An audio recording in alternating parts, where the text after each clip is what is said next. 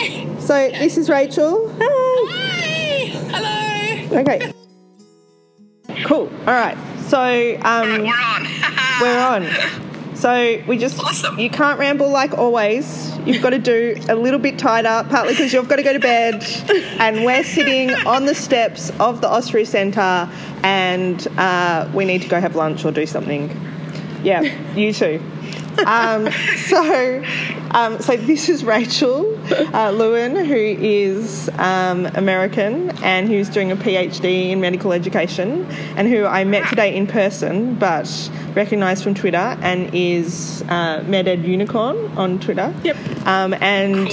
So we met here in Vienna, Austria, on the last day of the AMI conference. And you know, one of the first things she said to me when I said, "Oh, I've got this little podcast with this friend of mine," and she said, "Oh, she's one of my favourites on Twitter."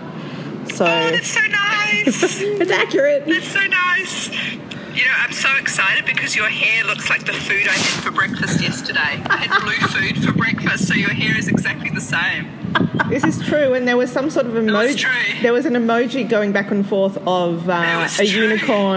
unicorn ice cream swirl. That's perfect. Yeah. My co-presenter here gave me like a galaxy unicorn pin. I've just like really embraced the unicorn thing. Hey. Okay, because I'm on a mobile, so we'll just see how we go, and hopefully we are recording. Yeah, hopefully. Hopefully.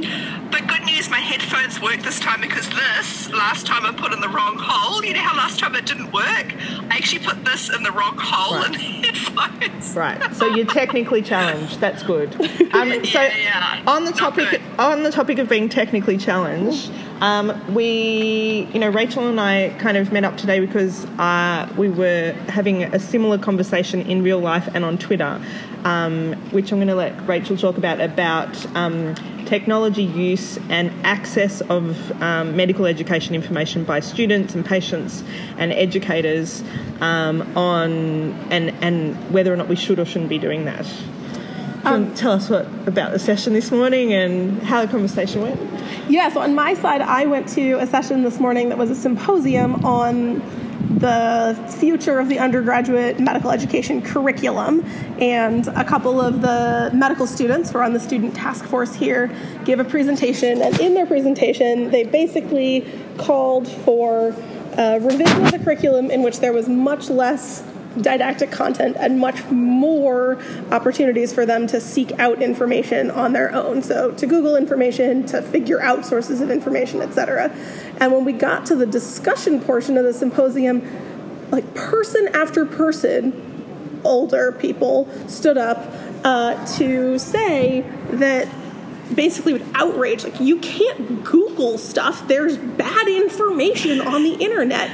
And I just thought that was so interesting because when these students become doctors and are current doctors, right, they have to be able to use the resources that are out there, and many of them are digital, and they have to be able to separate the wheat from the chaff, right? They have to be able to figure out what is good information, and it makes no sense to me that we don't want to teach those skills to our medical students, but instead we just want to be like, no, you should read that textbook because that was curated 5 years ago by some group of people.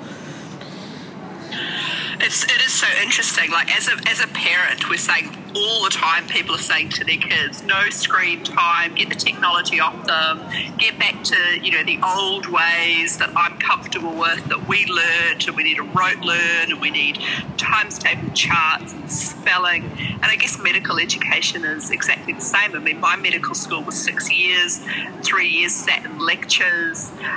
Many of them, the lecturer had given the same talk for the last 15 years.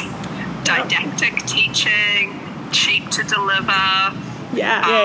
Don't remember much of it, but that was kind of the way we felt safe that way. But medicine is just moving on so rapidly. You just can't keep up. Hey, Tan, but I think it's the world has moved on and we're there. Like, I don't think we can actually keep our heads in the sand. That's an ostrich view. Yes. We're already there. It's a little bit, you know, like... we are there. So Rachel has this absolutely fabulous tattoo of Hippocrates on her left arm. Shut up. No, and so I was talking about... Who should be on Twitter? I was talking... Does. Here we go. That's the truth. Talking about our podcast of Hippocrates should be on Twitter, and I think it's the same. Like, and it's the conversations we've had before with Min, with Laura, about, you know, if you're not there, you're not part of the conversation, you don't know what's happening. And I think what we must be responsible for as educators is ensuring that our students or our learners, whether they're registrars, peers, people who might even be above, know how to responsibly access the information that's there and also help our patients responsibly access that information. And so our job really is now, like librarians, to be curators and be able to direct people to the right technology at the right time. It already exists. We don't need to reinvent the wheel.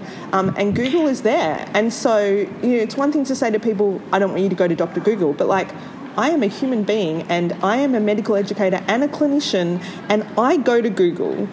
But I happen to have an education whereby I can read through what is the fake news and what's the good stuff.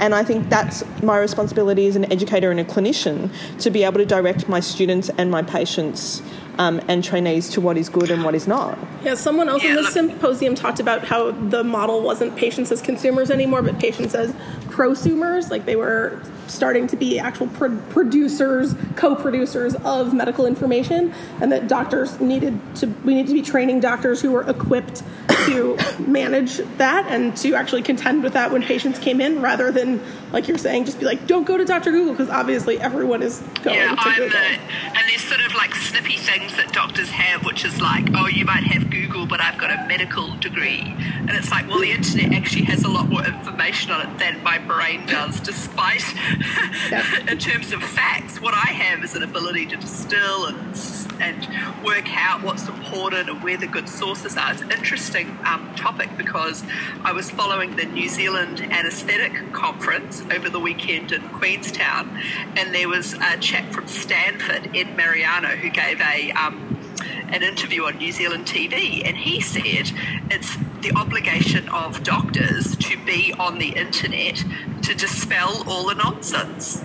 Like, we're actually obliged to be on the internet to give proper health information for patients. That's our duty. And that kind of parallels Laura Dugan, who said it was unethical for doctors in 2019 not to be on the internet, because that's where our patients are.